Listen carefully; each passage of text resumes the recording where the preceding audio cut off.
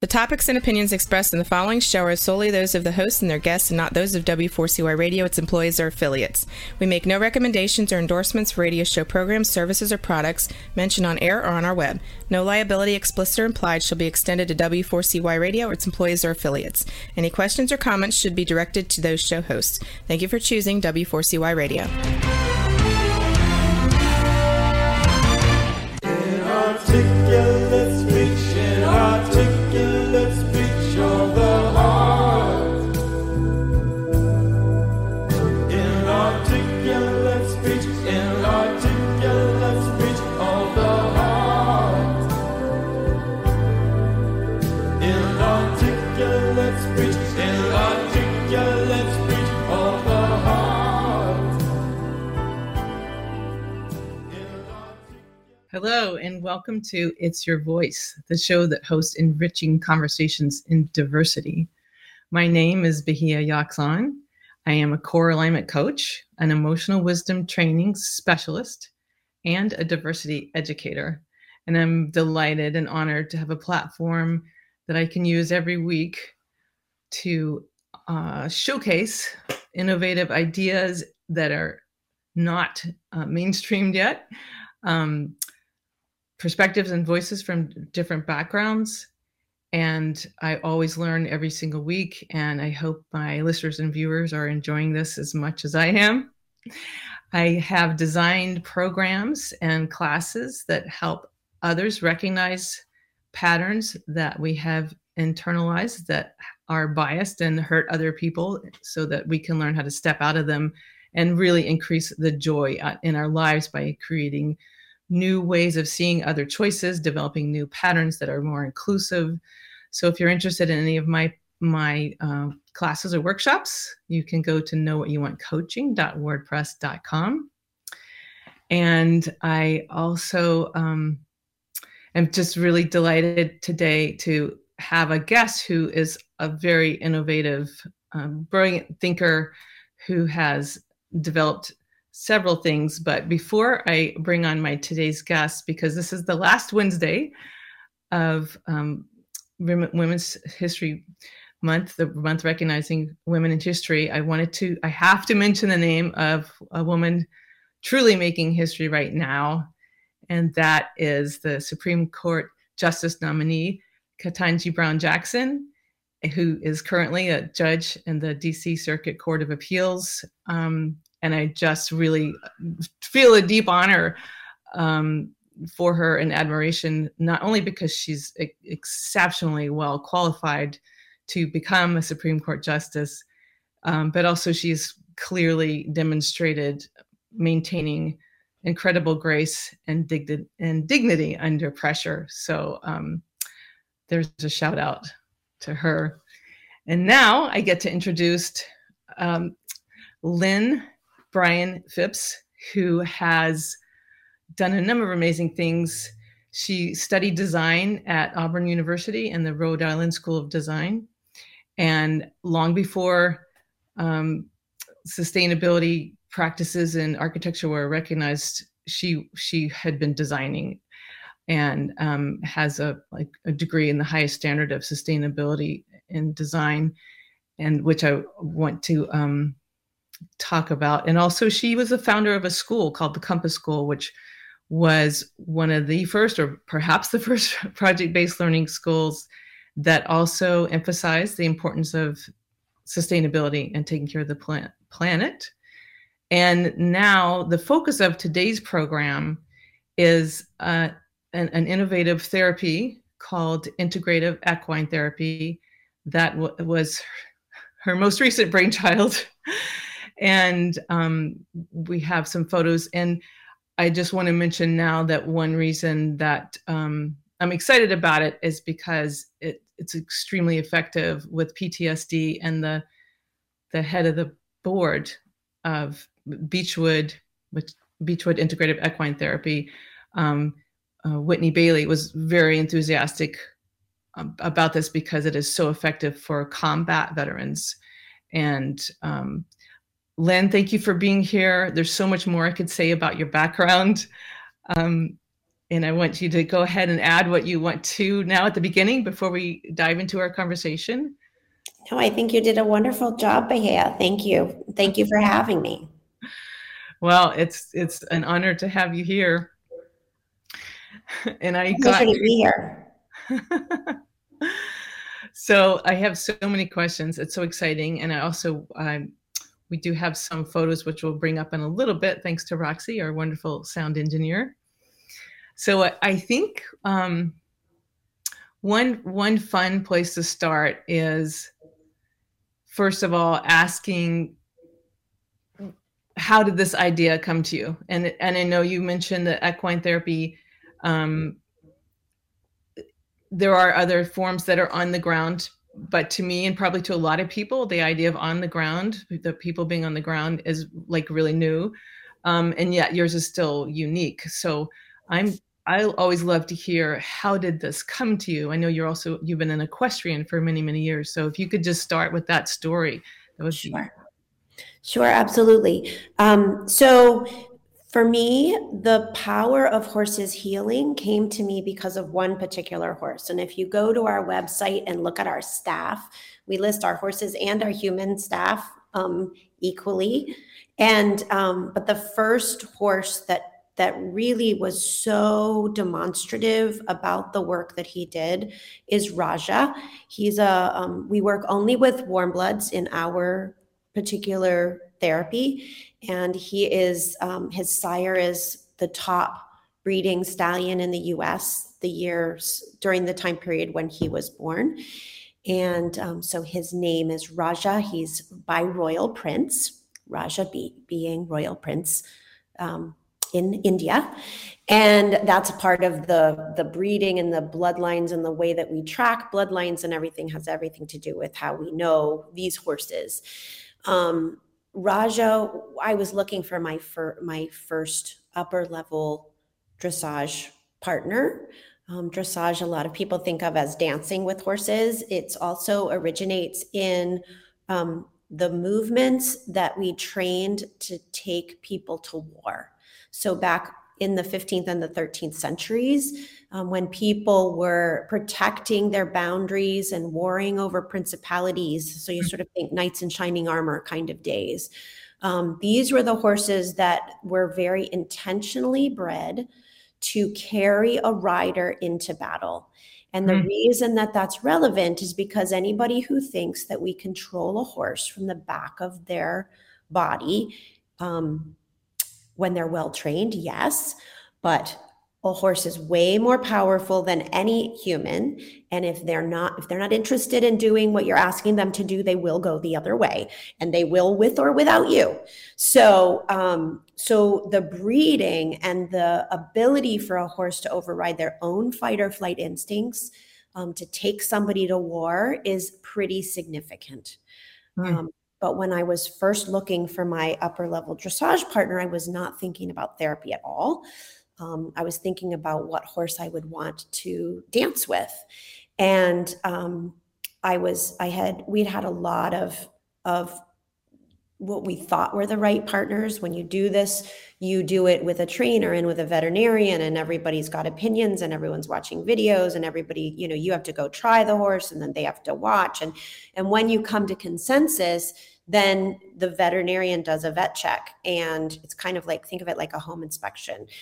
If they don't pass, you don't buy the horse. So you get very excited about, you start to develop the idea of being a partner with this animal, and then it either happens or it doesn't.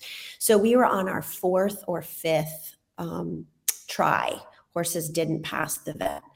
And a friend of mine said, I was like, there were 2 horses in this particular barn with one of the US team members, and who had started both of them. And I didn't know which one. I was very anxious. I was a little bit gun shy at that point because we'd had so many, what we thought was going to be the horse, and it wasn't.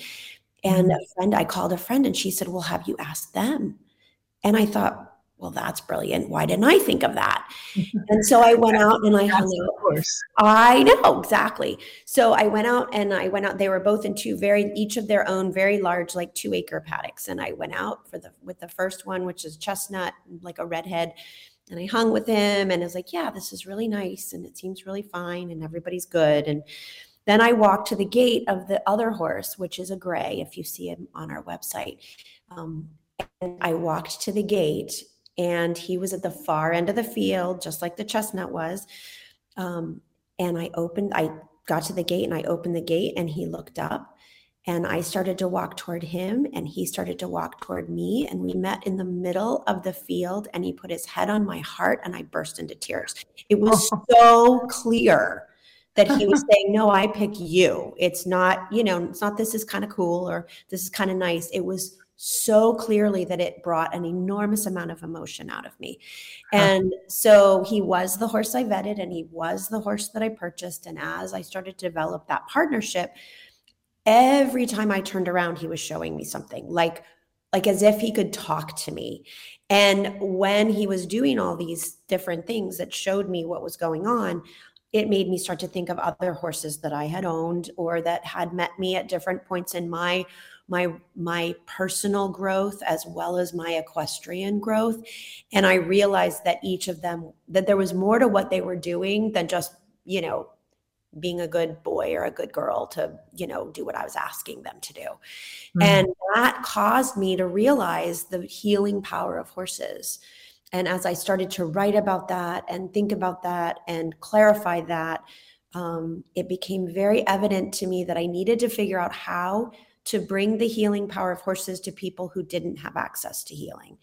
And that, the other piece of that is, you don't really want to be on a horse when you're processing something like anxiety or trauma or fear or, PTSD, or any of the things that we help people process. We help people with fibromyalgia, chronic pain, anxiety, depression, disordered eating, like all different kinds of things. And if you're taking somebody into the place of those kinds of thoughts and feelings, the safest place is not on top of a horse. The safest place is on the ground with a horse. And then the other thing that became very important to me in this process as a designer, oftentimes during the early stages of sustainable design and sustainable building practices, we needed a lot of evidence to convince a client that doing something that was good for the planet was good for their business. And so we did a lot with data collection. And the one thing that I can tell you is, when I started to think that horses were doing something special, I knew it's, at least in a therapeutic way, I was pretty fearful that people would think, oh, that's that crazy lady over there. She thinks horses are doing something, but we don't really know. And so I thought, we've got to have a way of making sure that it's measurable, that we can show concrete evidence that something's happening. How can we do that? Otherwise, it's not going to have legs, and we're not going to be able to really develop something that's sustainable. So that was a very important early stage achievement, was that Brown University took a professor in the Department of Public Health, took a significant interest in the work that we were doing, and set up the data collection and the IRB and all of the, the correct scientific ways of collecting data, making sure we're not using humans as guinea pigs, and, all of those things. So that has meant that since 2017, there has been data collected on every client that we have, de-identified data that shows the significance of their progress. That's fantastic to have that backing. Yes, it's been amazing. And that has led to the VA being interested in in studying what we do for suicide prevention. So different things have grown from that original data. So I lost a couple of words. You said the Veterans Association has taken interest VA, in the Providence VA, the researchers associated with the VA have decided that they want to study what we do for suicide prevention in a veteran population, combat veteran population. That is really good news. And I know that's why. Yeah, there so many people appreciate that. And can you share some of the statistics that are in some of the data for listeners who might want to hear? What is some of the data that's been collected since 2017? Just even if it's in, just give us a concept. A couple of things that I'd like to let people know, and that is, these are significant. This is not necessarily our data, but it reflects our population. It reflects the US population. But 70% of adults in the US have experienced a traumatic event in their lifetime. And what we know about trauma or stress is that when we have a traumatic event or stress-related experience, it's stored in the brain separate from short and long-term memory and conscious thought. And that's important because it's stored at the age and stage you were when it first happened. So if you think about it, and I like to use this example because this is, when we say trauma, it sounds big and scary and like, well, I haven't had trauma, or there isn't anything traumatic in my life, so why do I have anxiety, or why is this affecting me? And I like to use this example because there are a lot of us who have experienced it. So if you think about a 4 or 5-year-old who's going to kindergarten or first grade or preschool, and they get their pretty new dress or their, new outfit, and they get their new lunchbox, and we get them their backpack to take them to school, and everybody's excited. Now, is mom usually a little bit anxious? Probably. Does she let anybody know she's anxious? Probably not, right? But kids are designed to pick up on that. And they're also designed to try to figure out how to get through whatever mom says they're supposed to get through. If there's not space to say, I don't like this idea. Why do I have to go? What do you mean? You're not going to be there all day long, and I'm going to meet all these new people and all these new things. And you can just imagine, the anxiousness building. But if it's not safe to talk about it, which for many of us, the signal we send our kids is, it's going to be fun. Let's not talk about how scary it is, right? Then they process it as trauma. It gets stored in the body as stress. And when it gets stored in that separate part of our brain, it's only as old as they are when it first happened. And that means that anytime anything like what happened then happens again, right? So I'm anxious about going to Boy Scouts. I'm anxious about going to school. I'm anxious about COVID. I'm anxious about whatever. You can just 15 other things when you're that little. Millions of other things can feel like that thing that happened. The part of you that shows up is 4 or 5. You only have access to the age-appropriate coping strategies you have when you're 4 or 5. Now, you're 15, you're 25, you're in college, all of a sudden, the part of you that shows up when that social situation that feels big and scary happens is 4 or 5. You don't have access to all of your coping strategies. You don't have access to all of your tools. You only are little. We help to build a bridge from the trauma part of your brain to the conscious part of your brain, where you can actually have access to all of your coping strategies. And the data shows that it's an average of 7 sessions. So the actuarial tables will tell you, for the insurance companies, that if you have anxiety disorder and it's going to, and you seek help, insurance is going to count on it taking 18 months to 2 years, talk therapy and medication. And with us, it's 7 sessions. Remarkably, Yeah, that consistently, 7 sessions. And for us, that's under 3 months.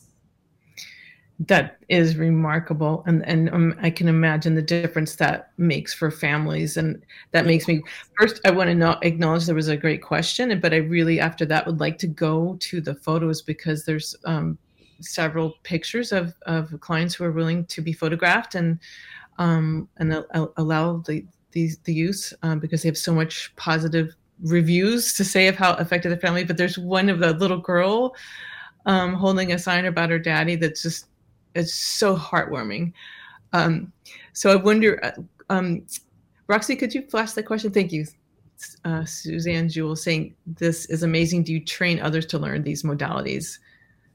So one of the beautiful things about our Suzanne. process is that it is replicable. So our goal was to develop, my goal was to develop something that could spread throughout the country, or that I could train other people to do it, because only one person can only see so many people. So yes, we've been training other integrative equine therapists to do this work.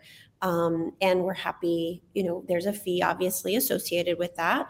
And, but you can do amazing work in your area. Thank you for that. Roxy, do you mind showing the, I guess if you can just kind of summarize each photo as it comes up. Thank you. So this is a photo of a particular client who was working with, that's Raja, the gray horse. So one of the things that the horses do is they show us what's going on inside of a person. When we sync a horse and a human, we can literally see what's going on inside of them by watching the horse. So when we train integrative equine therapists, we obviously train them in our technique, and our steps, but then we also train them to be able to listen and read the horses. So in that particular photo, Raja, the client had laid down, the client had squatted down and was chanting Om. So she was really she'd been 3 or 4 sessions into her treatment, and she was in a really good place. And as soon as she really started to get super quiet and settled, he laid down. And I don't know how many of you know horses very well, but multiple horses in a herd will not lay down at the same time. So a very significant part of this particular photo is not just Raja in the foreground, but Panda in the background, because in the midst of this experience, he also came over and lay down. Mm-hmm. And it was like it was a beautiful experience of common, shared, peaceful interaction. Beautiful. Thanks for the description. This is Wish, and one of our veteran clients, and this was when he was first getting introduced to our horses. We have a very special way that that people select their horse, the horse that they're going to work with while they do their therapy with us. And that process in and of itself is also a 15th century technique that helps us to listen to our body, not our mind. We're a mind, body, spirit approach. And our goal is always to integrate the mind, the body, and the spirit. And oftentimes our culture teaches us to listen to what our head thinks and not really to listen to what our body thinks, and very oftentimes to completely ignore the part of us, our soul self, that we don't really see. So it's easier to just sort of pinch off. So that is so true. Yeah. This is an experience of another one of our clients who had some really significant trauma as a child, very young child. She's adopted, and you can see how the horses are standing with her, and Raja's actually standing, wrapping her to just hold her. That is so sweet. Yeah, Yeah. totally. It looks like the horse is taking care of her. Absolutely. And so That's so as much. the client processes what's going on, the horses will come close or farther away based on what's going on, and show her when she gets more and more connected and integrates apart by coming closer and closer.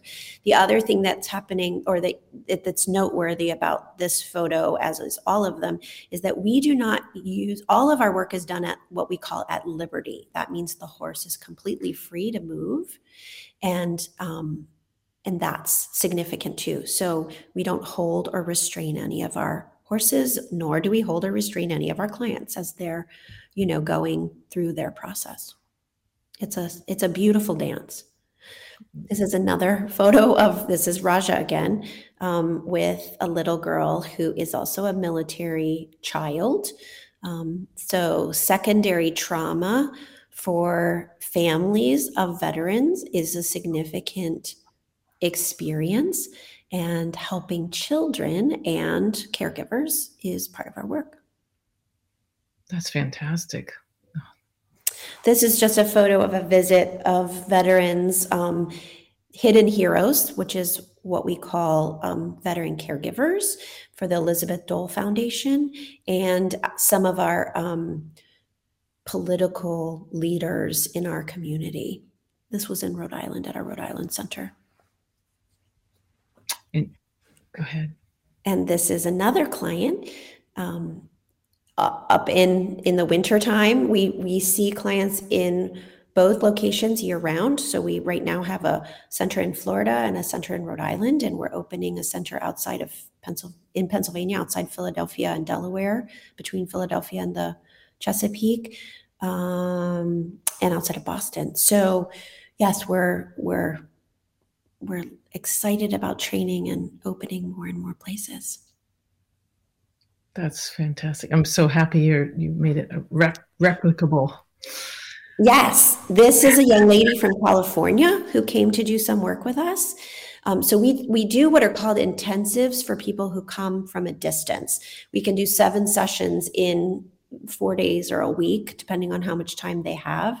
And this is an example of someone who was experiencing the wildfires in California, or experienced the wildfires after she did her work on anxiety. And she gives us a beautiful testimonial that's available, I think, on YouTube, about how the work that she did with us made it possible for her to survive, and then, the evacuations and all that stuff in her area, and not be anxious. Yeah, that is a very traumatic experience. Yes. Anytime, it's obvious that experiences that are life or death experiences are traumatic, right? So, yeah. And if we already have anxiety or depression or panic attacks, or, any kind of something that we're already keenly aware, makes it that much bigger. Here's This is another, so this young lady is part of a film by Sesame Street Workshop. It's their first docuseries called Through Our Eyes. And this episode, so there are 4 parts. The whole idea behind this docuseries was that it's about children through children's eyes, and its experiences of families in America going through very difficult things. So the first in the series, I think it's the first, is children of parents children who have a parent who's incarcerated. The second is children of parents who are homeless. So families that are homeless, one of the largest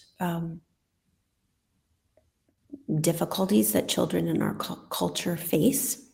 Then the third is children of military veterans, and that was the one that we are featured in, or part of this young lady's healing process. And then the fourth was children of,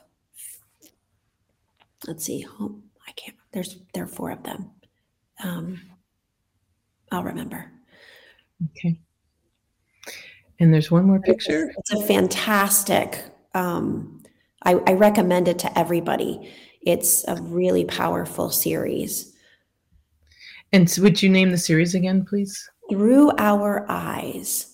And our episode is the Homefront episode. So that's why it says Through Our Eyes Homefront. It's available on HBO Max.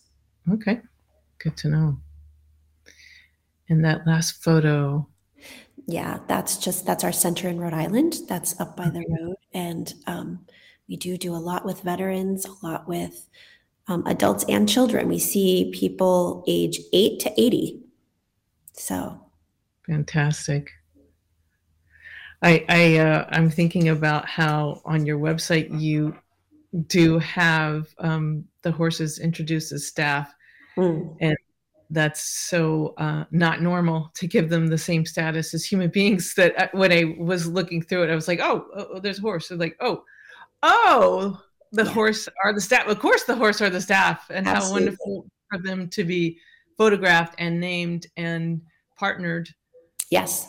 So that We, was as I said before, we only work with warm bloods because of the bloodlines and the way that they connect with people. We also know each horse's history, life history. So we know their bloodline history back to the 13th or the 15th century, depending on the breed. We know their life history, and there's no trauma in any of their life histories, and that's significant to us because in our data collection, I don't, how do we know it's not the horse's trauma showing up? And that question gets eliminated when we know their life story.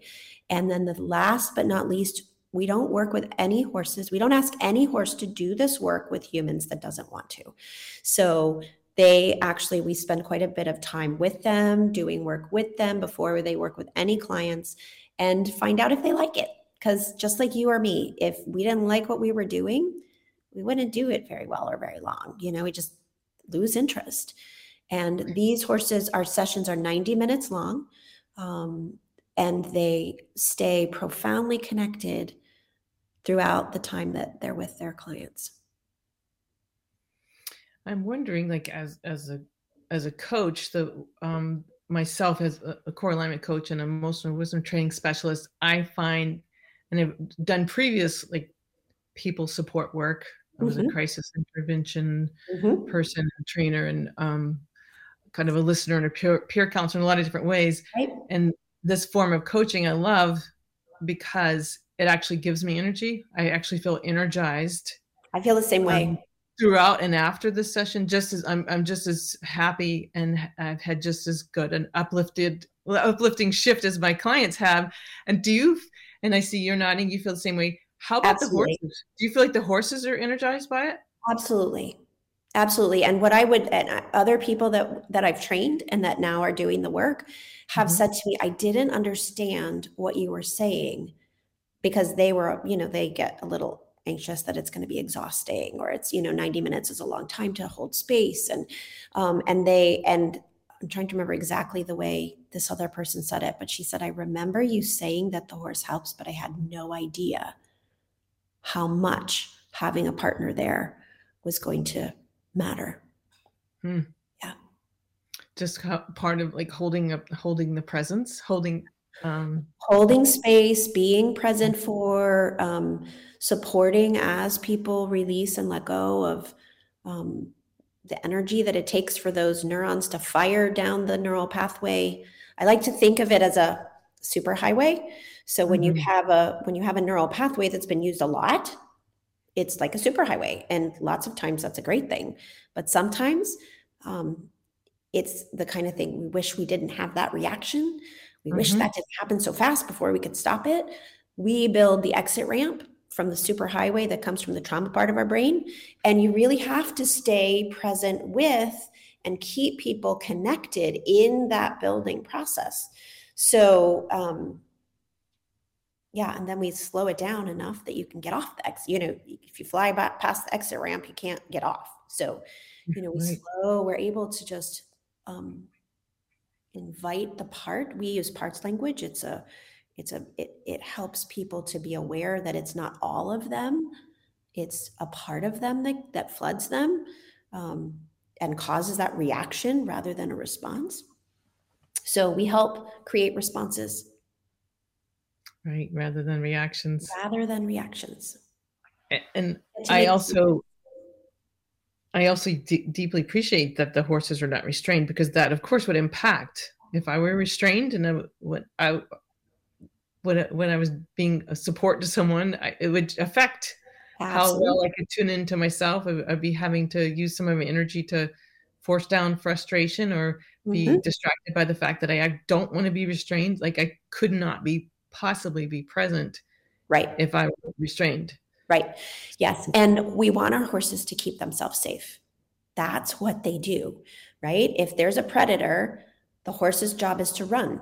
And it's not just its own job to run, it's to make sure its whole herd runs, right? Right. Horses live in community, actually the way we're designed to live in community and connection.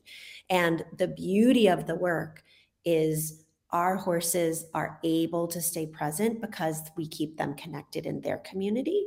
We're not Mm, asking we're not asking them to be separate from, we're not asking them to be anything but them. And then from their behavior, they can show us what's going on. Is it big and scary? How big and scary is it? Is it safe? When is it safe? Have we released or let go of something? They show us.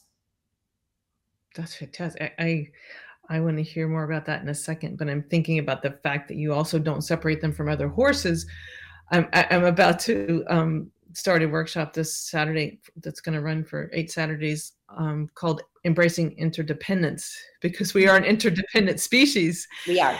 and how better everything is when we completely accept it, because we all actually long for it and love it. And horses are the same way, huh? They're interdependent Absolutely. species. Yes, they only survive. I mean, they know that their survival is dependent on their connectivity.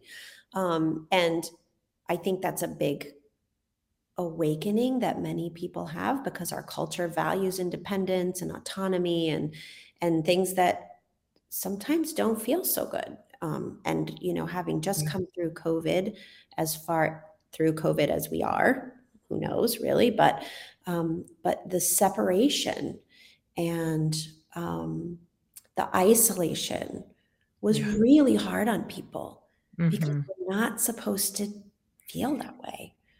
No. And separation and isolation in the midst of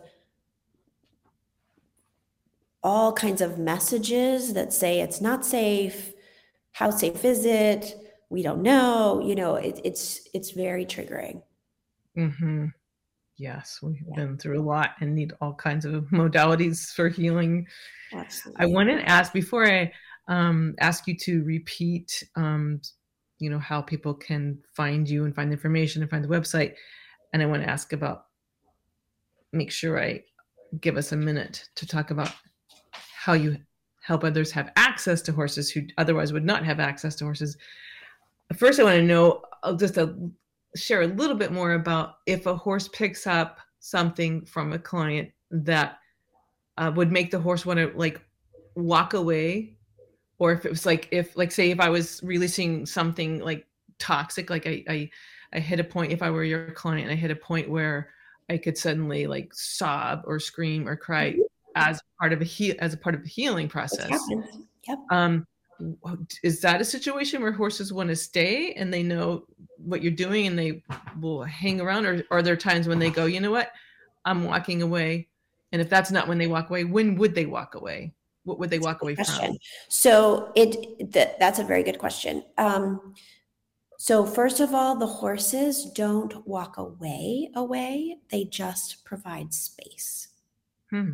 Okay. Hmm. So, and there's a big difference. So Yeah. if they move a little farther away or provide space and continue eating, it's very different from if they move away and they stop eating. Hmm.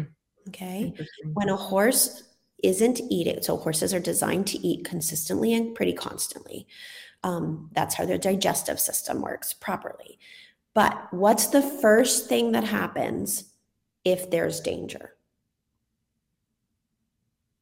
for people? Pahea, what would you do if first thing happened? Panic. Panic, freeze, Freeze, unless hold the your breath, fight or right? flight. Hold your breath, right? Mhm. Look up. Would you stop doing whatever you're doing? Right? So Yeah. horses do the same thing. They will not eat because they need to be ready to go, right? Their Right. greatest safety is in being able to flee, right? That's their power. Mhm. They also will hold their breath. Hmm. And both of those things, when those things happen, adrenaline and cortisol are running through their veins. They're getting ready to need to run, right? As soon as a horse knows that they don't need to run, so one horse in a herd notices something, stops eating. Before they even raise their head, every horse knows and is looking up. That's Mm. that's connection. And it's the most Mhm. beautiful thing when you see a herd of horses prepare to run or actually start to run, when you actually from what they think is a predator, to see the wave go through the herd, it's like a visible experience of exactly Hmm. the energy that we're talking about, okay? Wow. Now, that doesn't we work with horses one-on-one with a client, because having a whole herd of horses around you is overwhelming, and our goal is not to have you in an overwhelmed place. Our goal is Right. to have you in a very safe place. So one-on-one with a horse, though, does not mean that every horse in the next paddock or in the next stall isn't keenly still connected, right? They can stay connected 700 yards away. They do not need to be right next to each other to stay connected. So, what we read and what's important is to notice when they stop eating, when they give Mm. us space. Mm. Space doesn't mean I'm leaving you. Space Mm. means what, and that's a key. That's That's powerful. a moment where an IET um, therapist Mhm. will say, what, what are you aware of? And almost Mm. always something came to someone's mind. Mm. The horse gave space. We lead them Mm. through the process. The horse releases Mm. Mm. either through the breath, shaking head, chewing, licking, um, all Wow. of these different signals that let us know. Because the other thing that a horse will always Mm. do, something humans don't do so well anymore, is as soon as they're aware that it's safe, they let go. They let go of the energy that they hold Amazing. on to Oh, and go wow. back to rest. Mm. We don't do that very well. We hold, hold, hold, hold, hold, hold. What? Yes. Is it happening? Is it going to happen again? How do I know if Yeah. it's going to happen again? What do I Yes. do if it's going to happen Mm. again? Right? And that holding is exactly what gets us into trouble. Yes. That's what we help people to know what it feels like to actually let go again and actually go back to a relaxed state and be connected, mind, body, and spirit, in that relaxation, so that then we know when we are in fight or flight or when a part is up. Wow. So I'm getting more of a feeling for it, that it's almost like they're channeling your energy. It's Yes, almost like a yes. a vehicle or a vessel Dance. for the energy goes through them, It's a beautiful and they're like, dance. "Oh, that needs to be released." Yep, yep, Wow. yep. Okay, that's phenomenal. Wow, I'm realizing we have 1 or possibly 2 videos and just 6 minutes left. So, Mm. um, so I'll ask you the question about access and to, repeat the information afterwards if, Okay. Roxy is, ready to show a video and let us know if we have 1 or 2. That's, be great to see some action. Oh, great. Thank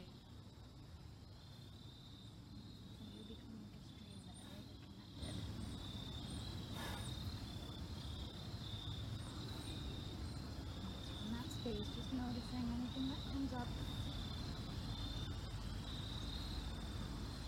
in that connected place. Image or picture or memory or something.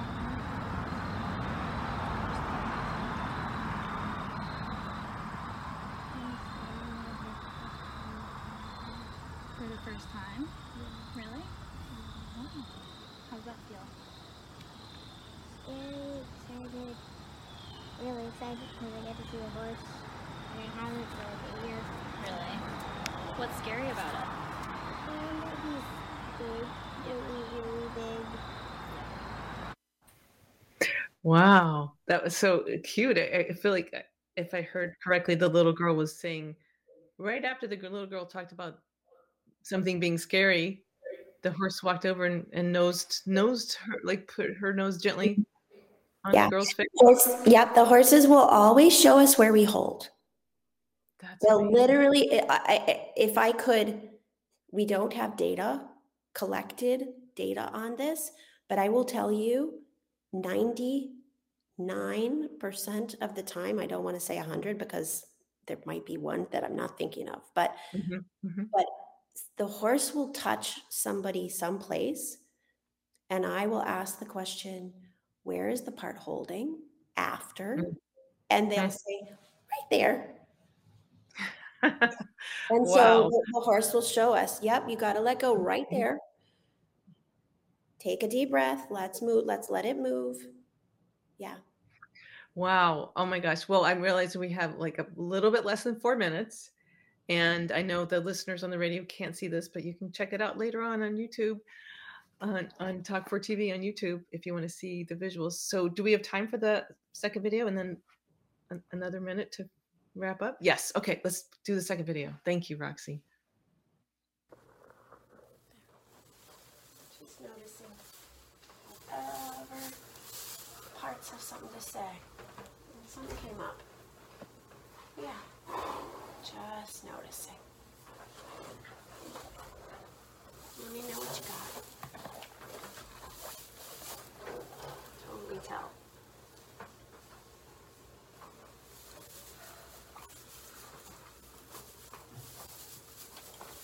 What'd you get? Just Where'd you feel it in your body?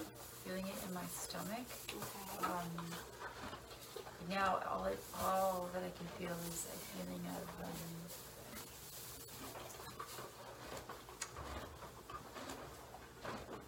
just very intense, like the like knee-jerk like fight or flight reaction. Yeah. Like that just like fear. And doesn't that make sense that you'd feel it in your tummy? Yeah. I just want you to breathe towards it. And that's why Raja gave you his fanny. His head was over there. He's thinking, Yeah. how do I get out? Yeah. Right? Yeah. Just noticing. Just noticing as if you can wrap the part that holds the fear in your tummy, just wrap it in love. Higher self, soul self. Just feeling what it feels like to be connected. Knowing that it floods you, right? Yeah. That overwhelming sense was the flooding. Then just turn towards. Just breathing and noticing.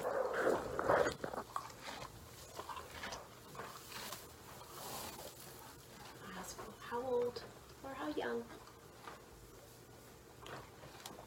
What's the part that got so scared?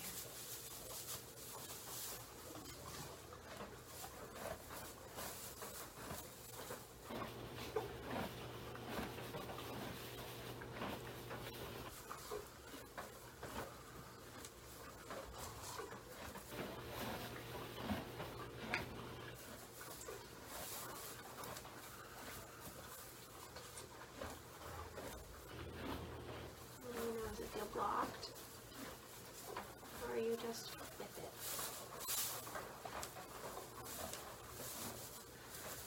8. 8. Yeah. Awesome. How do you feel towards an 8-year-old that's that scared?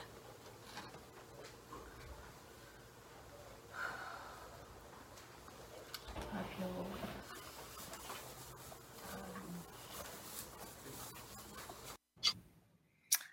Wow.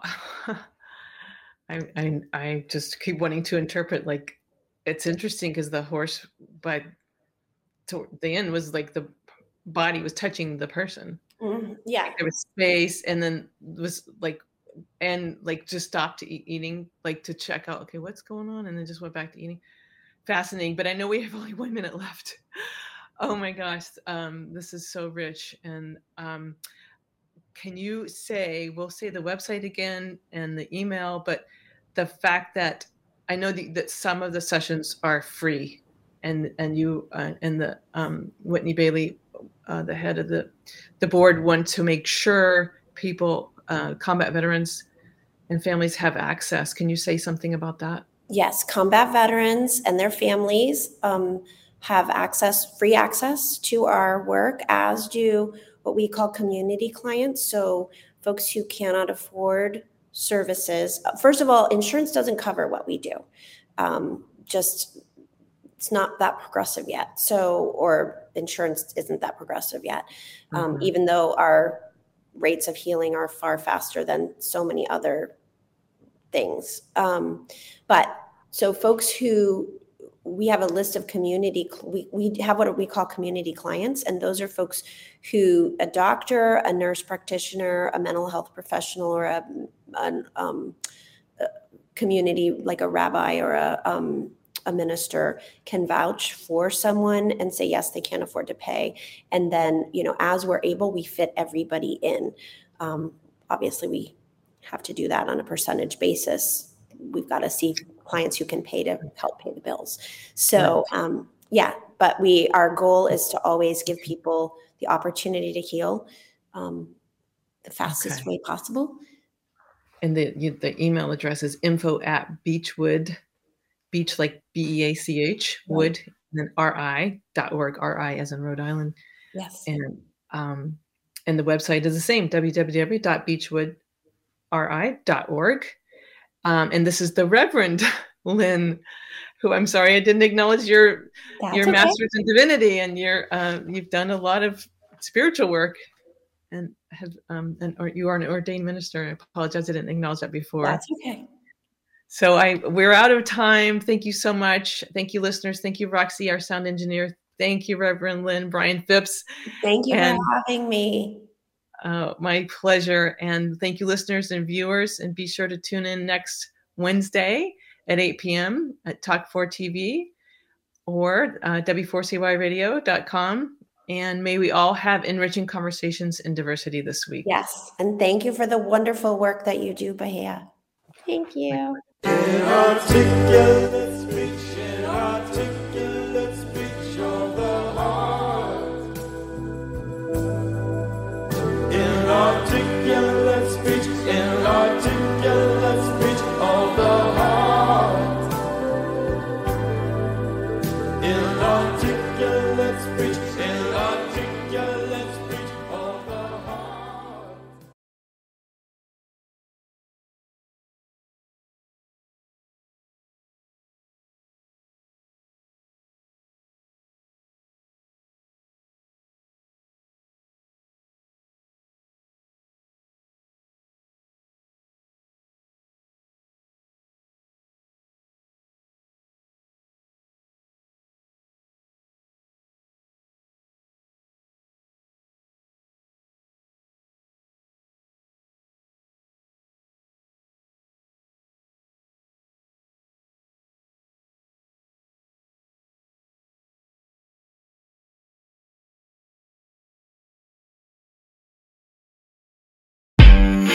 Audio Jungle.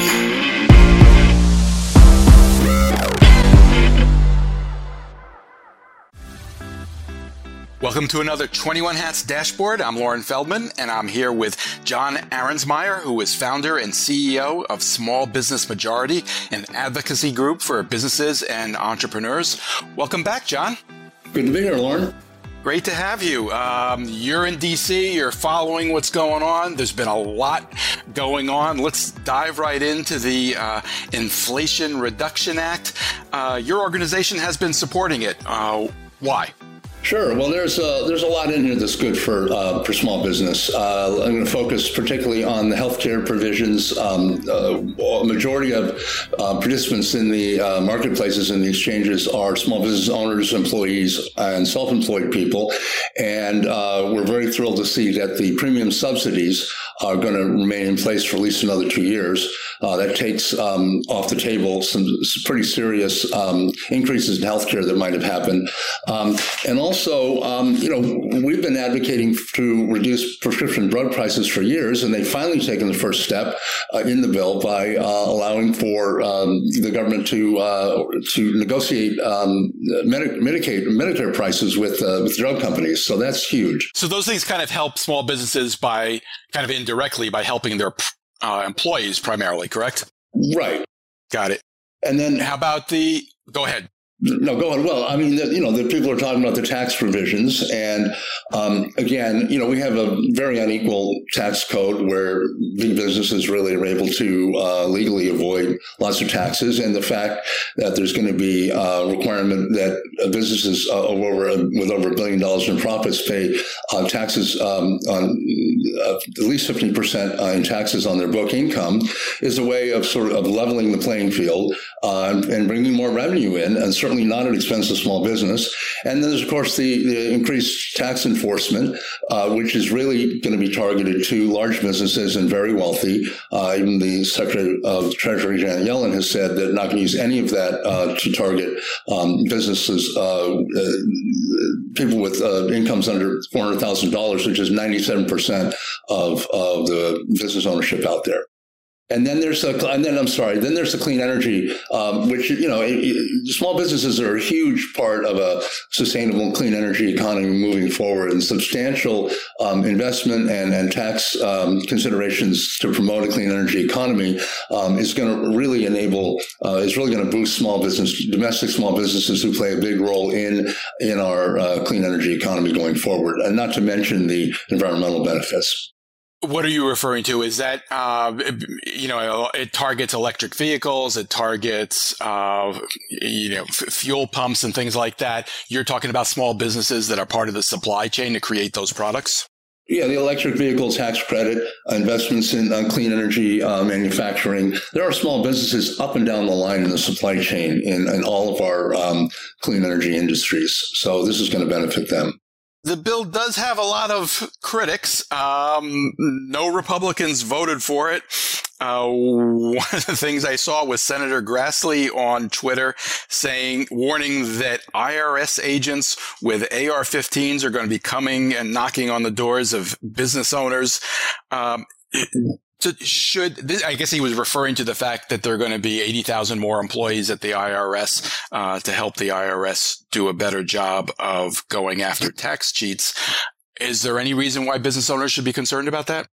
Well, the IRS is significantly underfunded, and a lot of taxes aren't being collected, and the majority of those taxes are, corporate taxes or, taxes on the very wealthy. And these aren't necessarily people or corporations that are overt criminals. They may be pushing the envelope, and it's going to require an additional workforce of IRS agents to take a look and see, is this proper or is it not? I mean, I'm not going to respond to the AR-15 comment. I mean, this is hyperbole, and we're in a pretty intense, polarized political environment now. So I'll let that one stand. I hear you. I think to try to make sense of what he is saying, the best face you could put on that argument is that if there's increased enforcement, there may be businesses that are more businesses will be forced to go through an audit, and that can be a painful process, even if you're not doing anything wrong. Is that a concern? I mean, nobody likes to go through an audit, but it's hard to argue that businesses should be concerned if there's going to be enforcement of tax laws and that they need to be looked at. I do not see anything in this legislation or anything that Secretary Yellen or anyone else has said that indicates this is going to be targeting very small businesses. It's absolutely not going to be targeting the 97% of business owners that have income under $400,000, $500,000 for married, filing jointly. So it's not a significant concern for the vast majority of small businesses. And it's, the IRS is woefully understaffed. There's been all sorts of studies showing that, billions of dollars aren't being collected. And as I said, it's not just overt criminals. These are people attempting to do things perhaps that need to be looked at.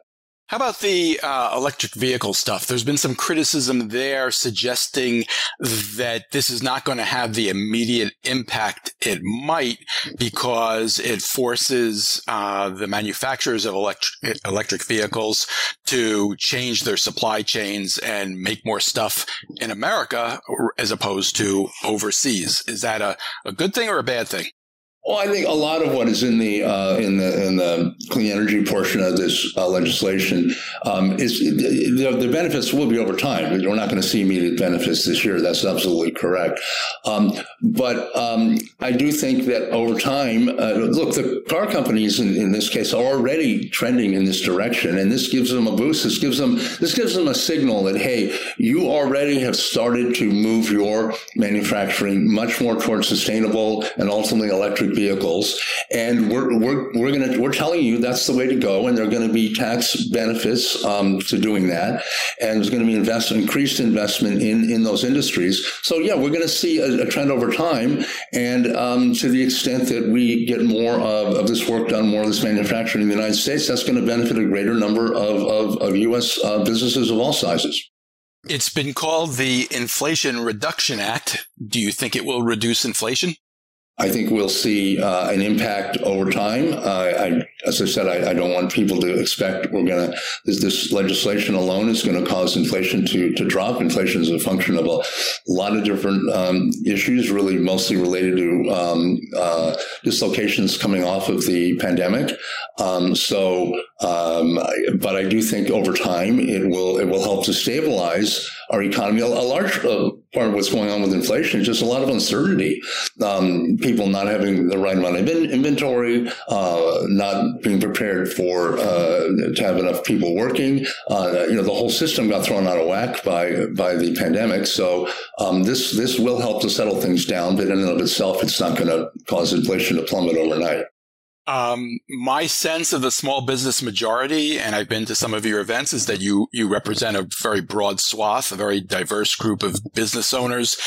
Did you get any pushback from Republican members of your organization who did not think you should be supporting this? Very little. We were able to secure a sign-on of 260 small businesses in a matter of 2 days to sign on to this. And we had a few interesting comments that came back in that process, I have to say. But it was very, very small number. We obviously welcome opinions from all sides, and we're always prepared to learn and listen to people's concerns. Our sense was that the opinions were, being driven by some of the partisanship that's infusing everything. But sure, I mean, nothing's ever 100%, but by and large, our businesses in our network tend to be smaller, tend to be more skewed toward business owners of color and women in under-resourced areas. They're very pleased about this. As you said, very few things are get it right 100%. Are there any criticisms that you've heard that rang true to you that did give you concern? Is there anything that you would like to be different? There really wasn't any concern about the legislation itself. I mean, to your point earlier, I'm sure there are some businesses that may be concerned about increased IRS enforcement. We didn't hear a lot of that, but that would be a reasonable thing to be concerned about. Quite frankly, and I really don't want to focus on what's not in here, but there's a lot more that we can do, and hopefully we'll be able to do in terms of childcare and paid family leave, and we're hearing a lot of support for that. So again, I don't want to focus on what's not in here because there's a lot in here that's really good, but I would say the biggest comments that I wouldn't call them negative, but are just like, hey, we can do better, are along those lines, and not so much criticizing what's in here. So let's move on to a couple of other topics. This is such an unusual economic time. Neither you nor I is an economist, but I'm curious what you're hearing from your organization. We're at this moment where there's been a lot of talk about recession looming, and there certainly are red flags out there. We also have this incredibly, dramatic growth in jobs, more than 500,000 in July. I guess the first question I ask is, do you think the labor shortage is ending, over, still going on? Yeah, look, let me first of all say there's a lot of uncertainty out there. And quite frankly, we just came out of the field with a survey. We're going to be releasing the results, which showed actually a decrease in optimism from 6 months ago. And there's definitely concern about inflation, concern about a possible recession. To your point, workforce is a huge component of this. It is the frustration across so many industries and not being able to access a workforce that is needed right now. That is a big concern. And are they calling for something to be done about it? Is there a sense that something should happen? Well, I think there are a number of things that we can do. I think that I mentioned childcare, for example. We're hearing a lot on the issue of childcare, and the lack of affordable childcare is really impeding the ability of many caregivers, mostly women, to get back into the workforce. And on top of that, most of the childcare providers are small businesses, almost all run by women, and many run by women of color and immigrants. So childcare, we're hearing a lot, and that, if we could get to the heart of that, I think we could really solve things. Obviously, the healthcare stuff we talked about is going to be helpful. We'd love to see more attention being paid to paid leave. So I think things that are necessary to bolster a workforce are essential. But there are a couple other things we can be doing here. It's absolutely crazy that we have a more restrictive immigration system when immigrants provide huge amounts of the workforce in a lot of industries, hospitality, construction, and we're hearing in those industries just tremendous lack of support. And the last thing we should be doing is restricting immigration. Obviously, we need to have a secure border, but we've really created a situation where there are far fewer immigrants available for many of these jobs than there were. The other thing we can be doing is boosting justice-impacted second chance hiring.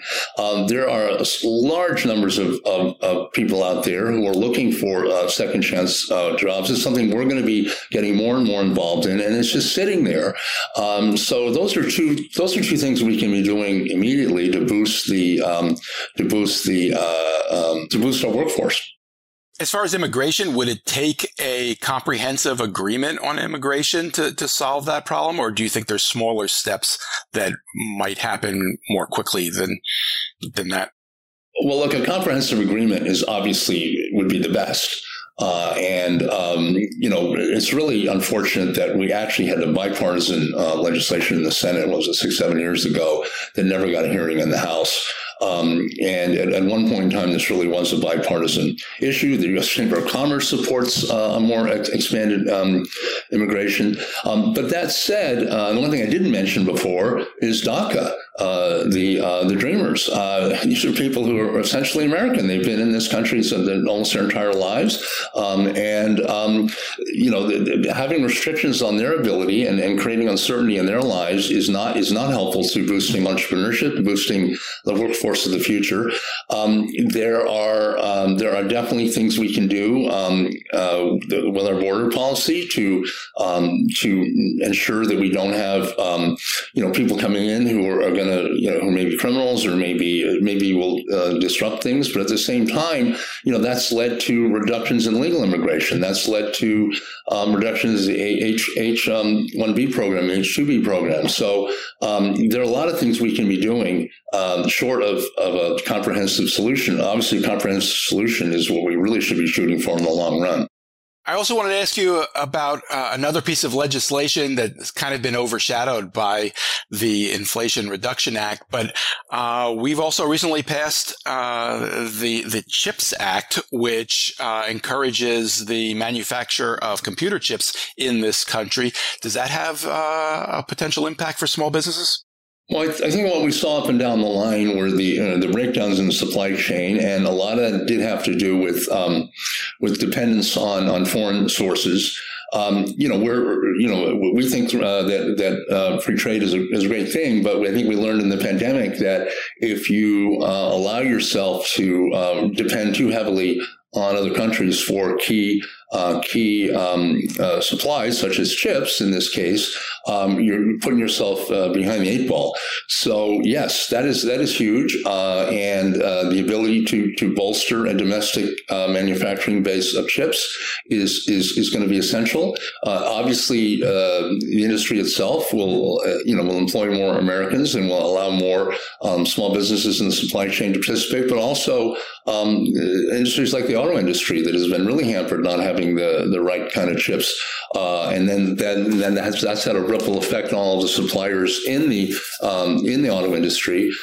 Yes, so that is huge. It's obviously a national security concern, but it's definitely a domestic economic concern that is going to have a big benefit for small businesses. John, we've covered a lot of ground here.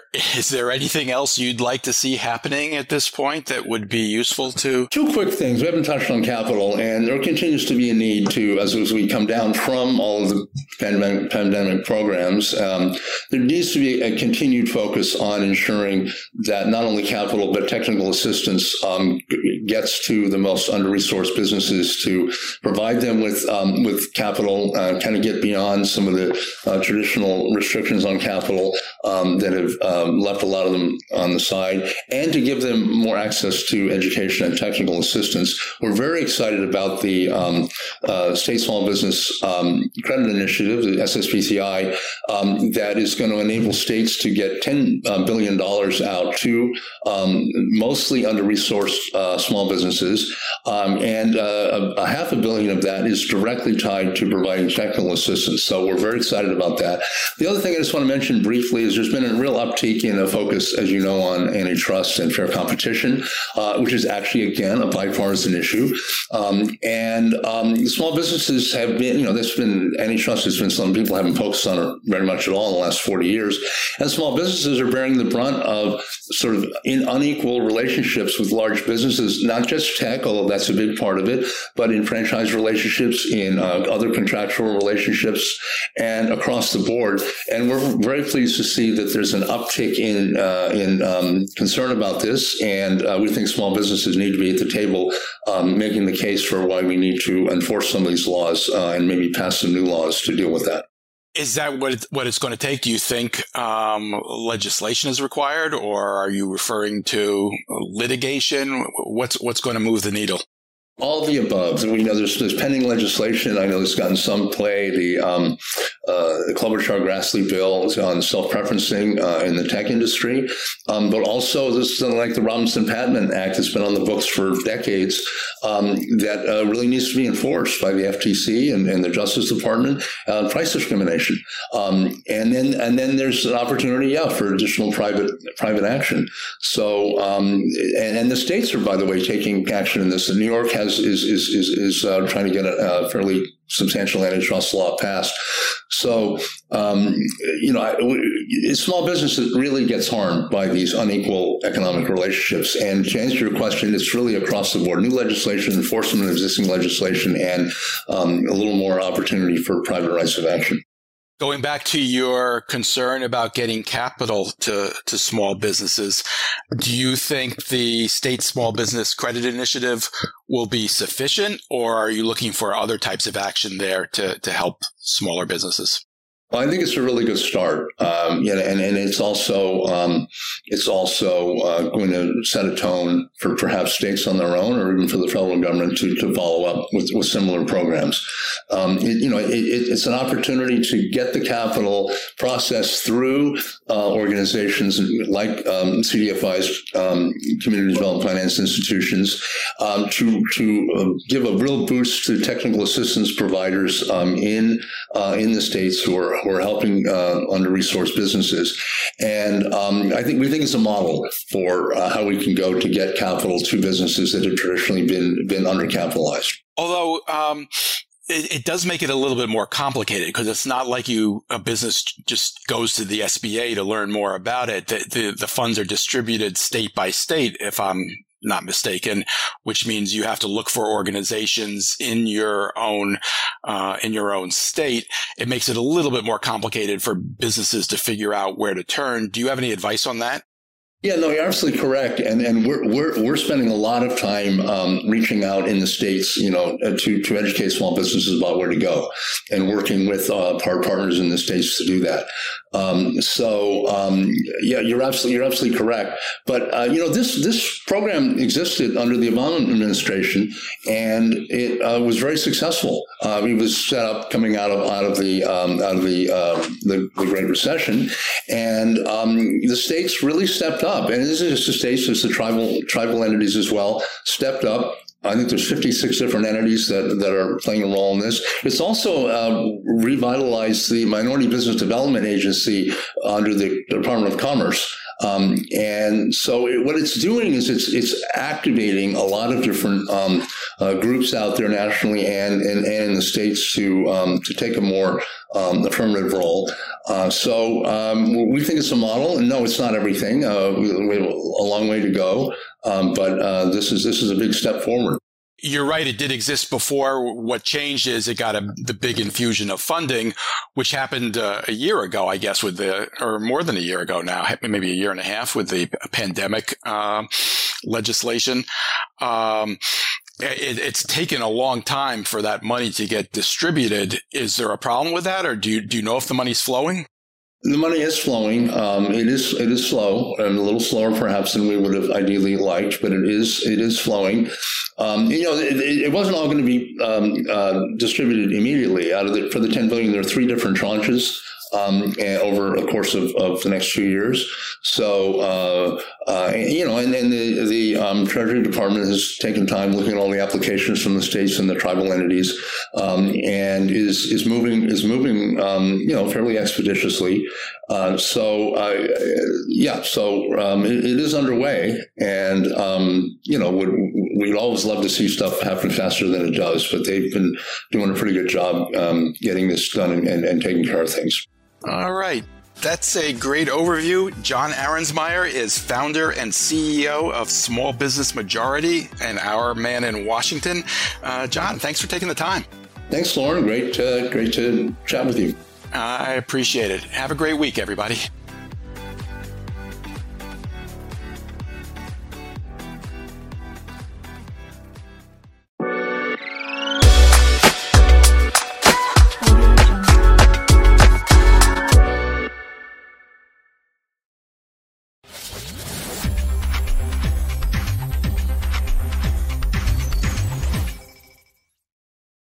All right, so welcome into the live stream today. We're going to be talking about XRP in a way that also looks at institutional adoption. Now, there's a bit of an angle here that I think you guys should be aware of, both good and also at the same time.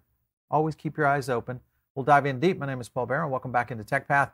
XRP making moves throughout the week. We've seen a little bit of interest in the Celsius deal.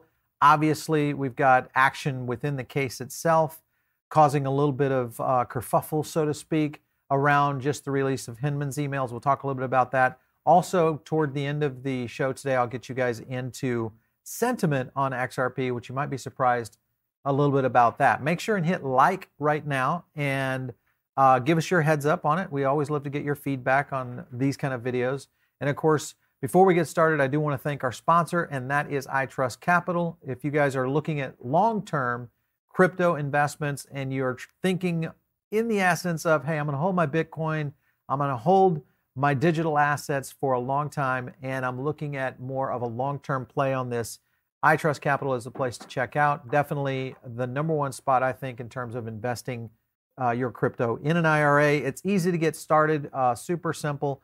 They've lowered the fees in which you have to get going on, and of course, that's always a great aspect of an IRA is low fees, and then also just in the trading fees themselves, only 1%. So excellent stuff. Remember also, they really go kind of over the top in terms of trying to protect your assets. And this is something that I think in terms of secure storage, their regulated custodian that they utilize.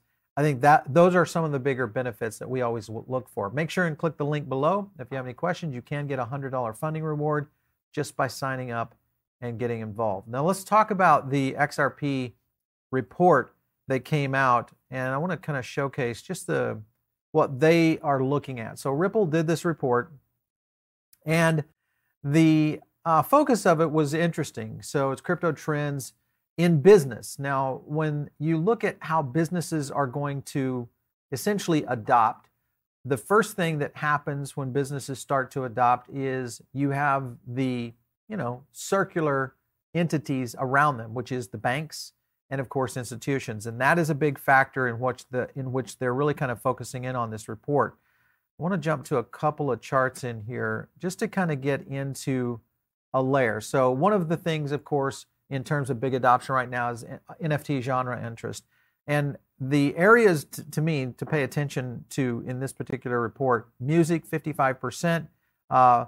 And then if you look, of course, at gaming, sports, arts, TV, obviously brand related, it still is at 26% in terms of interest around NFTs. And the reason this is important, especially from both physical and digital experiences, which they talk a little bit about in the report itself, this starts to bring in the normies. It starts to bring in companies that are looking for just additional ways in which they can implement crypto strategies, and of course, blockchain obviously being through NFT generation. So there's a lot of opportunity there that they really kind of focus on.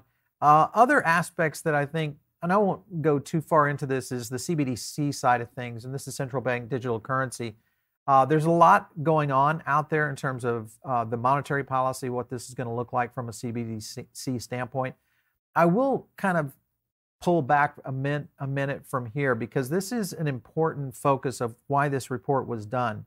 And I'm, of course, an XRP fan. I hold XRP, and it is one of those projects that, and when I look at Ripple, just in what they've been able to do in terms of the global financial system, Ripple wins big if adoption through institutions is done. If banks start to implement custody and we start to see movement in the space, Ripple wins big. So there is a little bit, take that with a grain of salt. There is a little bit of initiative here because I always follow the money, and it usually gets you in there. This was interesting too. Expected impact of CBDCs, and this is interesting because of the fact that they're looking at business in general, the impact on business in general, finance, and then society. And even though society had a large percentage of massive impact, 36%, business and finance were still at 28 and 34%. So to me, that still shows the potential. Now you get into enterprise, that's a little different scenario. That's where blockchain will be utilized in other ways other than through finance.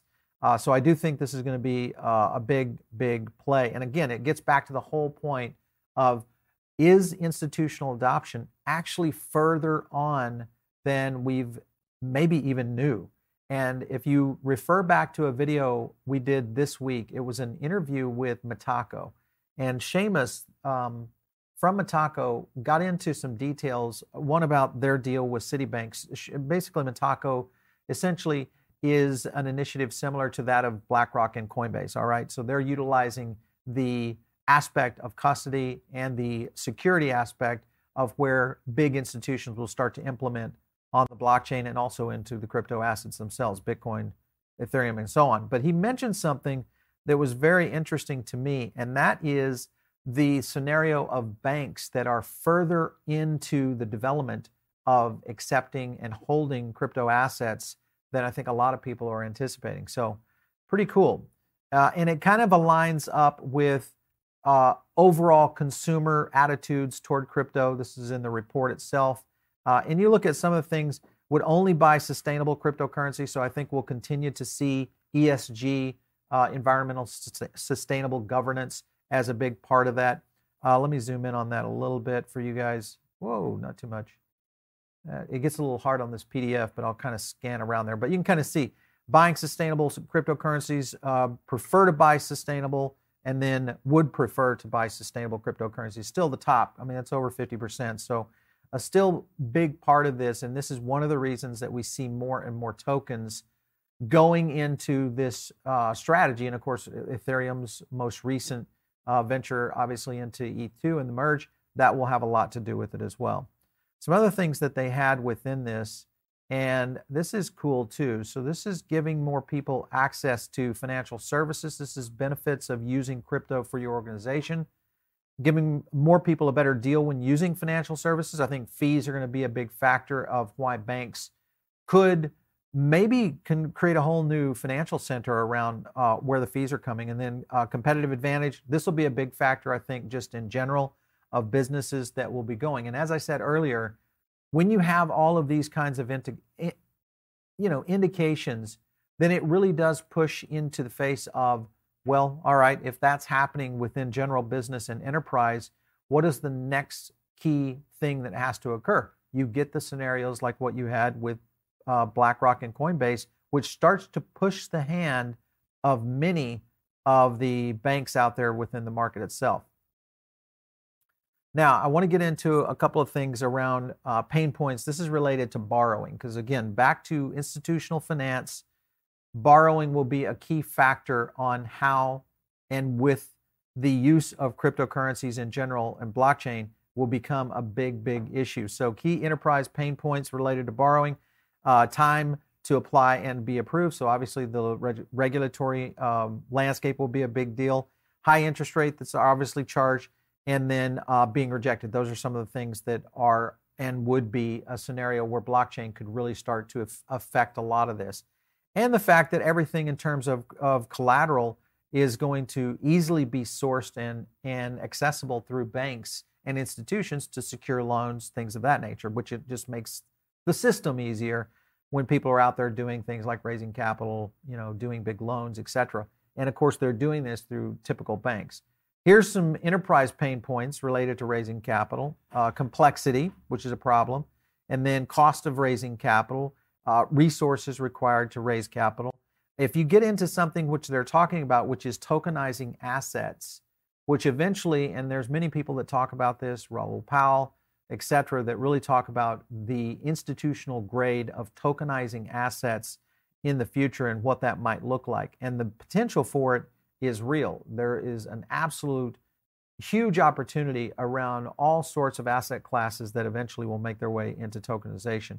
I think it's just going to be a matter of time before we really start to see this start to play out. So here's some of the key benefits that they report on of using blockchain and crypto for payments. And again, right there, the big one, of course, is increased data security, data quality, opportunity to expand more in more markets, obviously becoming a global thing. This is where XRP really plays into it. And again, why they did the report is really showcasing the strength of what XRP and Ripple mean to the global ecosystem in terms of finance. Real-time settlement, another big factor. Opportunity to grow market share in the current markets. This will be a big, big deal with the banks that move early.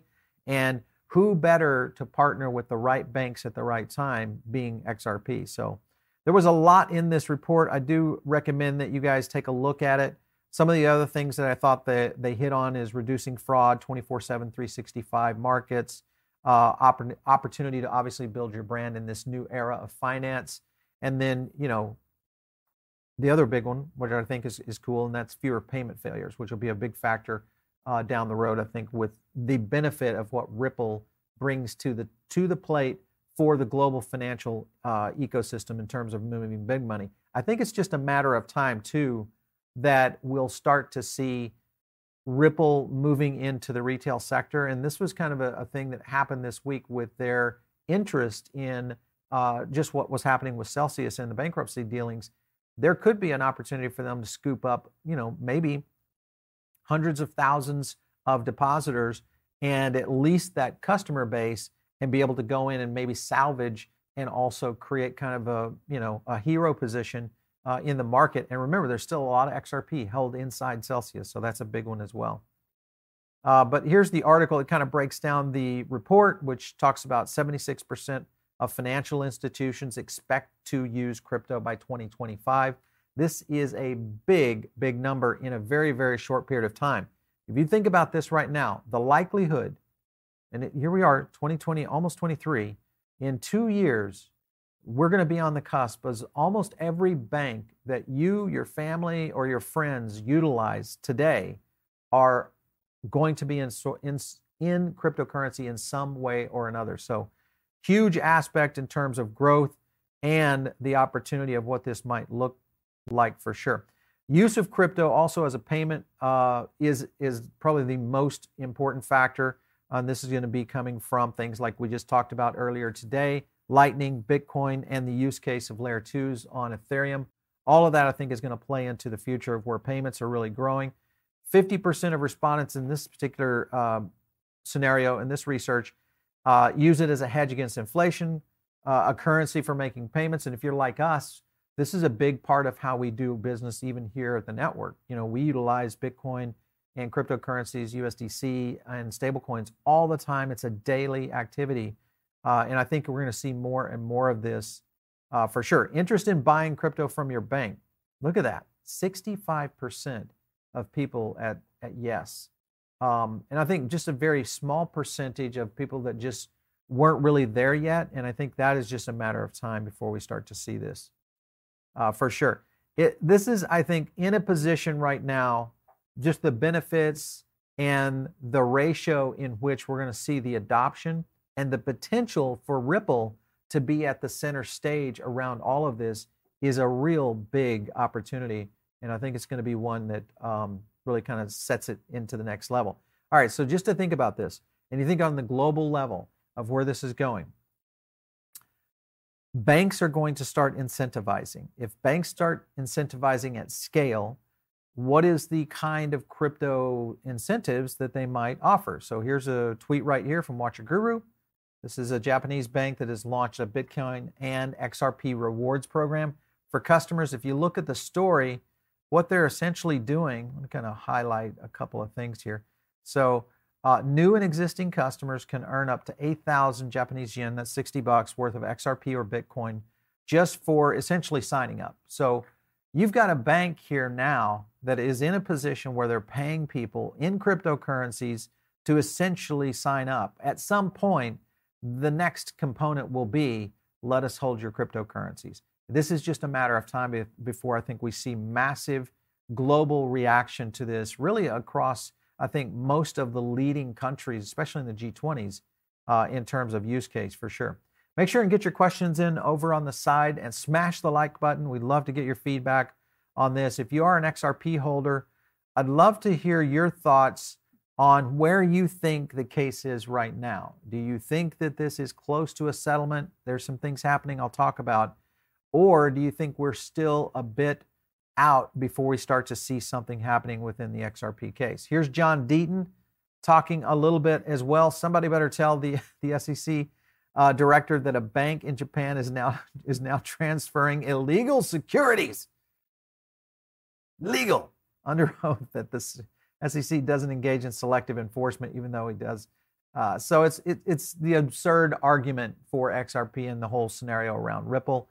And of course, John Deaton, kind of one of the, I think the torchbearers out there in terms of really kind of showcasing just how idiotic, these kind of scenarios really are in. And if you look at just the situation with Judge Netburn and a lot of the decisions that have been made, two of the things, I guess, over the next few months, whether it's next weeks or months, the key aspect right now is Hinman's emails, turning those. If you don't know much about the SEC case against XRP, watch a few of our videos. Maybe you're brand new to crypto and you're trying to learn about XRP and what Ripple is doing, watch a few of our videos. We really kind of go into a drill down, go into some of the interviews that we had with John Deaton, because he really breaks down some of the case fallacies that the SEC has presented over the months, and they're really kind of down to their last position. And this is really one of the judgments outside of summary judgment that would essentially settle the case. And that is, once that these emails come over, if they come over, John has a lot to say about that, it would pretty much change the face of how all of this will look for XRP. So big stuff out there. Here's another thing that when you look at, actually, I want to jump into, I think it's in there.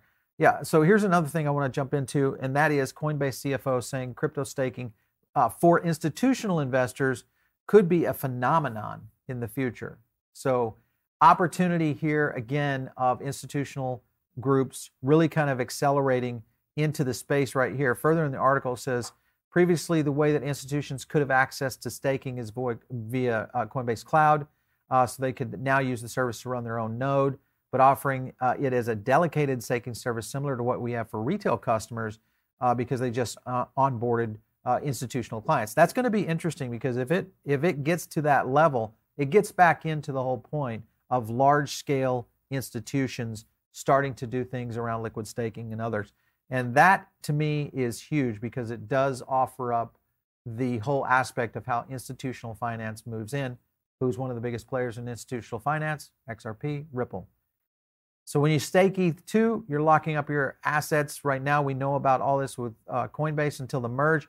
Then some period after, for some institutions, that liquidity lockup is not palatable. So maybe they're going to be interested in staking, and they'll basically want to do it on a liquid asset. So I think there's going to be some examples of how creativity is going to be utilized in these institutions of how to still handle staking but not be able to be exposed like what we've seen over the past few months with things like Voyager and Celsius around ETH and staked ETH. Further in here, Crypto Winter brings a lot of opportunity. This is something that I think is a lot of people looking at, especially around XRP. Is it the time to be looking at XRP acquisition? I'll show you some sentiment data because XRP has been somewhat a repressed coin and token for quite some time, obviously because of the SEC position. But I think this is a good position for a lot of people looking at where the opportunity really resides in terms of where this crypto winter may take a lot of assets.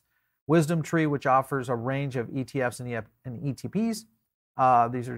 These are indexes and model portfolios that end in the second quarter with a $74 billion assets under management. Again, this gets back to the point, big money in the place in terms of ETFs coming down the pipeline.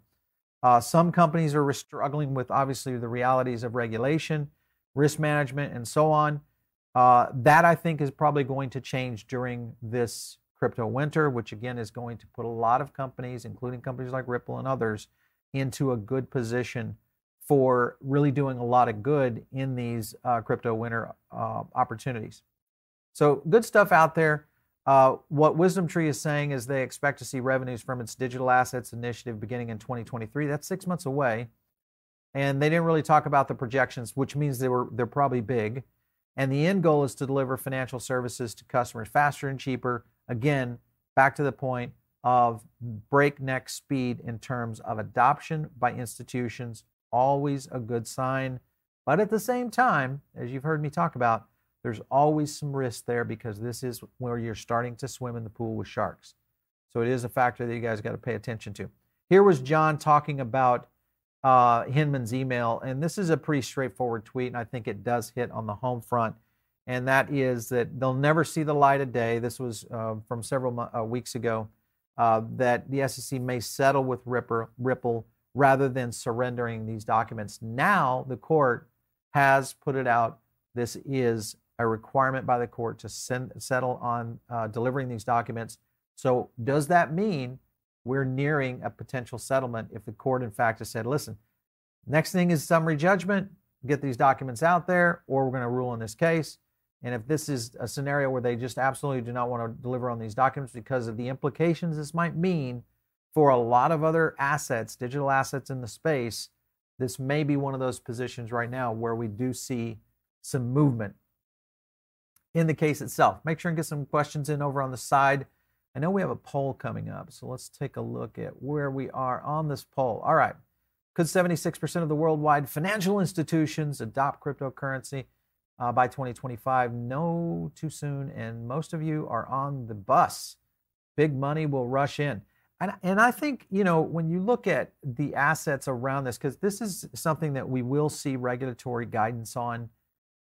Overall, it's already going to most likely use the Ripple case as its, kind of the bellwether toward how the SEC will respond, including the CFTC, and how that all starts to shake out. Because this is a very critical time, both for regulators, for the regulation entities, and then for a lot of the projects that are eventually going to have to do disclosures and either be set up as a security or make their way over into the commodity bundle. That's the question mark right now. So the next 12 to 18 months could really isolate a lot of tokens. And I want you to think about that, because when we start to see an isolation of a lot of tokens, guess what happens? Market liquidity starts to shift to tokens that have already started to see this stress. And who's seen more stress than any? XRP, Ripple. So if in case we get a settlement for whatever reason, whether it is a settlement and they just say, hey, here's a slap on the hand, XRP is now traded as X, whether it's a commodity or a security, at least at that point going forward, we'll know exactly where we are. Where some of these projects that we still do not know what the SEC is really kind of rolling out. So there's a lot happening in the next little bit. And unfortunately, it is going to be the fortunately, the XRP case that really kind of makes their way into the guidance of how this industry is going to move. Let's get into a few questions here for today. Be Sovereign, thanks for tuning back in. We will never see those emails. I agree with you. I think this goes to most likely a settlement. But the likelihood is they're still going to continue to push back on this through all sorts of court actions to avoid this and either extend. And I still don't understand why they're extending this case. If they know that they are kind of in checkmate right now, why is the SEC continuing to do this? Could be something here in terms of timing. There's a lot of factors here because it could be a scenario where DC is trying to catch up on regulatory environment. I just always wonder if there's some inside, moves happening from the regulatory side of things. Jay Johnson, in the future, laws will be passed to make you store your cryptocurrency in banks. It will be illegal to hold your own cryptocurrencies. Huh. Man, Jay, that is dystopian right there, my man. So that means you could not put cash in your mattress anymore? I guess that would be the case. If we get to that level, boys and girls, that's a sad day for society. We may see some very interesting things happen for sure. Carlos, SEC is running scared. They're just delaying as much as possible. They look bad. Ripple will win this. You saying first quarter of 2023. Could be. I don't know. Here we are leaning. Remember, last quarter of the year, almost nothing happened. So really, we only have about 90 days left of getting something done. So the real question would be, can it be done in those 90 days? Okay, Funky Fresh, let's take a look at what you're saying. Level the playing field, even the regulations. I think that will happen, but if you think we're going to deal on a level playing field in this space, in a space in which hundreds of trillions of dollars eventually will be at stake here, I think you're just mistaken. This is old school finance trying to, again, claw into this market one last time in being able to ship. The difference is I think the entities and the people behind what's happening right now in the shift of the global finance system is playing a little bit more closer to the vest. But at the same time, we're making some mistakes. And I've talked about that before. We got to stop doing that. And that includes the companies and the leaders that are out there falling into these, cesspools of greed and causing these major market meltdowns like what we saw with Celsius and Voyager. Hill Dog, if XRP is seen as a commodity, what ripple effects do you see? If they are seen as a commodity, then I think the validity and all of that casework would be utilized as framework for an existing scenario or judgment to be dealt with. So precedents would be started to play into this, which I believe is one of the reasons they can't let this go to a judgment. If precedence is used in this case, and then we do see a scenario of a commodity framework for XRP, that really starts to change things in a big, big way. And the SEC loses a lot of power because that puts the CFTC right in the driver's seat, for sure. So JTXRP, we will get John Deaton back on soon. John's a friend of the network, so we do get him on often. And we talk about it. He has a great perspective of not only the case, but remember, he's representing tens of thousands of XRP holders. And that's really the bigger thing. Remember, he won that amicus brief here not too long ago, where he himself would be still able to represent and present in the case, which was something done kind of interestingly enough. If you're following the case close enough, basically what happened was the SEC called Deaton out by name in the report or in the filing. And it was the first time, that this had ever really been done before in a federal case where they were actually afraid of the attorney. which was crazy. So I think XRP, or I should say Deaton, kind of has their number, at least starting to set this up, because again, there could be some civil issues right here in terms of all the XRP holders. So good stuff. Captain Kurt, Ripple will be a liquidity provider for crypto exchanges. Could be. Could definitely go to that level. Sold my XRP, sold my car for my XRP. Man, you are all in. Listen, guys, I do not recommend making those kinds of moves just right now. Those are all in moves, and you got to be careful right now. And the thing I always tell people, and again, not financial advice, and the key here is never put in more than you are comfortable losing. And that's the way I look at crypto or any volatile asset. And look at stocks, certain stocks, maybe not necessarily go to zero, even though there are many that have 90% correction in Peloton. There's many others out there that have had that same kind of scenario. Never over expose yourself overall. UP Trade, it's all about paying, yes, bribes, people who make things legal. Yeah, you're right. Wells Fargo is working with Ripple. Yes, they are. That's a good one. All right, so where do you find charts like that? I'm assuming you meant of all the ones who were. So we have a team of researchers that's constantly scouring. Plus, we're also looking at sentiment data and activity on social, which usually directs us a little bit. And then we pour out our own sentiment data, so it helps us kind of get an analysis together. That's how we do it. Fear of lawsuit on top of people not knowing how to buy or things, it thinks it's illegal to buy. I think, yeah, that's another factor. I think once we see this scenario kind of resolved with the SEC and XRP, you're going to see some pent-up demand start to move to the market. And I think that will be a scenario where all you people holding XRP could really be in a good position. I do want to get into the sentiment for XRP real quick. Let me go over here to Top Crypto. We will pull it up for you. Let's jump over to XRP because it moved a little bit. It had been trending down and then had a nice little jump. Yeah, so right here, which is trending right, the white line, so you guys understand, that's the overall market that we look in. And we have a little bit of downtrend on the overall market right now. That's not anything major, but it is a little bit downward trend. Sentiment right there, though, on XRP is slightly above, so it's ticked up just a little bit. Again, I think there are some movements. Again, price action is usually caused in this market, not by fundamentals, but by community action. As you guys know, we do watch amplification, which has been separating a little bit from XRP's top line sentiment.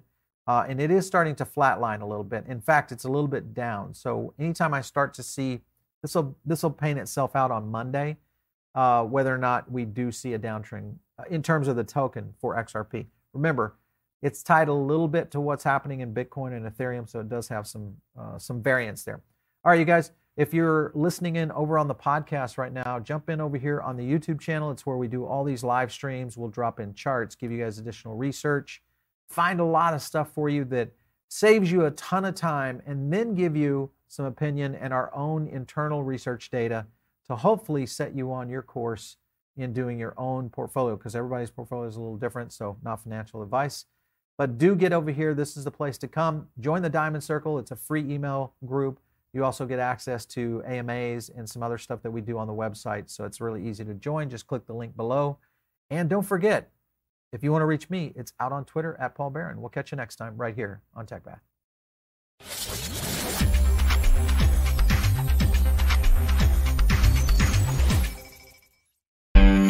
Audio Jungle.